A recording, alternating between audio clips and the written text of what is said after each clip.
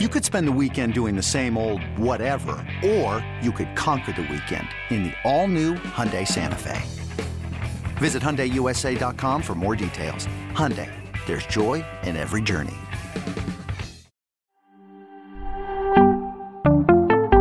We're looking for star upside in later rounds at running back. Next on Fantasy Football Today in 5.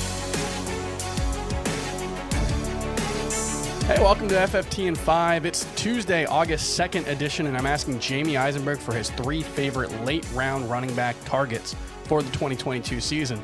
But I'm going to start with my own pick based on a little bit of training camp scuttlebutt that we've seen over the last couple of days, and that is rookie running back for the Chargers, Isaiah Spiller.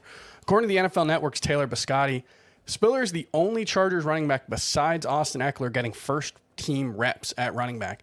That's pretty huge. We've seen this offense sustain multiple fantasy viable running backs alongside Austin Ekeler. I mean, you have to go back a little bit to Melvin Gordon, but last season Justin Jackson started one game without Austin Ekeler, had 11 carries, 9 targets. We've seen Justin Jackson put up big numbers when Austin Ekeler's missed time. So if Isaiah Spiller, 4th-round pick for the Chargers, can be that 1B or even number 2, but with the upside to be, I think, a borderline top 12 running back if Austin Ekeler has to miss time, he's someone I want on my teams in basically every draft. If I can get him inside of the top 100, I'm thrilled. Or outside of the top 100, I'm thrilled, and I'm willing to take him inside of the top 100.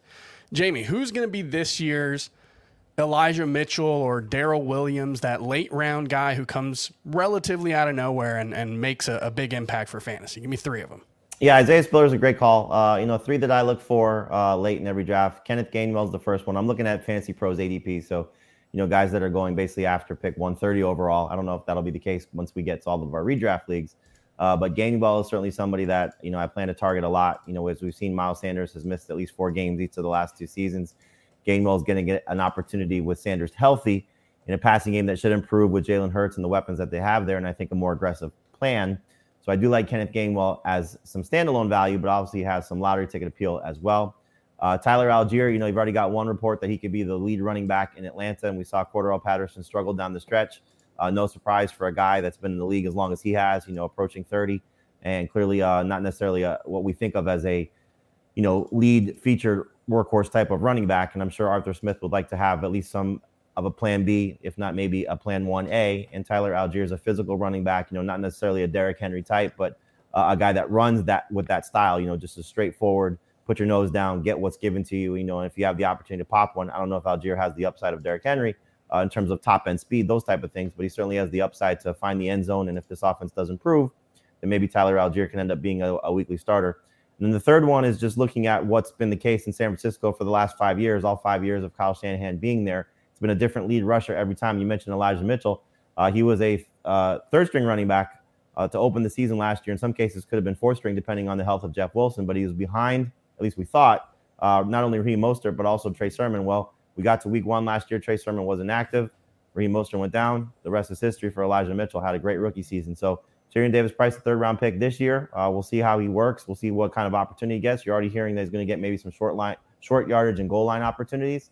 And if something happens to Elijah Mitchell, who missed 6 games as a rookie, maybe Tyrion Davis-Price is the next man up. So 3 guys with some upside that I look for, and hopefully at least one of them will hit in 2022.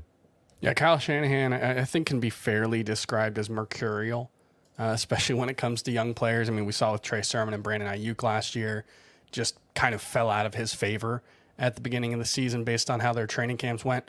So, yeah, I think, that's the kind of turnover year over year that San Francisco, especially they finished top 5 in running back fantasy points 2 of the past 3 seasons. Last year being the outlier, I think, for obvious reasons. Deebo Samuel was such a big part of that running game in the second half that they actually only finished 19th in PPR points for running backs. But yeah, that's a good call. What do you tend to look for with your late round running backs? Are you looking for the right offense? Are you trying to find an overlooked talent in particular, or is it more about situation?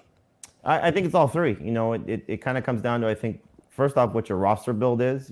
So in the case of Gainwell, who I do think is going to be, somebody that sees his ADP rise significantly.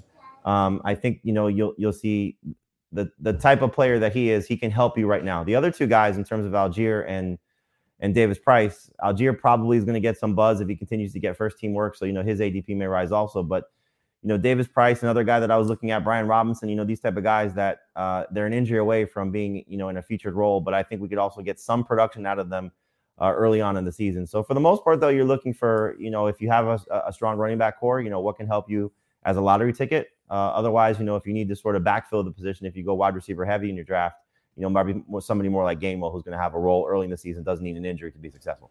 And one thing I like about the Gainwell pick is he might not necessarily need an injury just because Miles Sanders is a free agent at the end of this season. The Eagles have no reason to necessarily keep him around long term if they don't like him. So if things go wrong for him, Kenneth Gainwell is the kind of guy who could just usurp Miles Sanders as the lead running back in Philadelphia. So that's another great call. He's someone I want on a lot of my teams. And that's going to do it for Fantasy Football Today in 5. We'll be back on Wednesday with more running back week preview. See you later.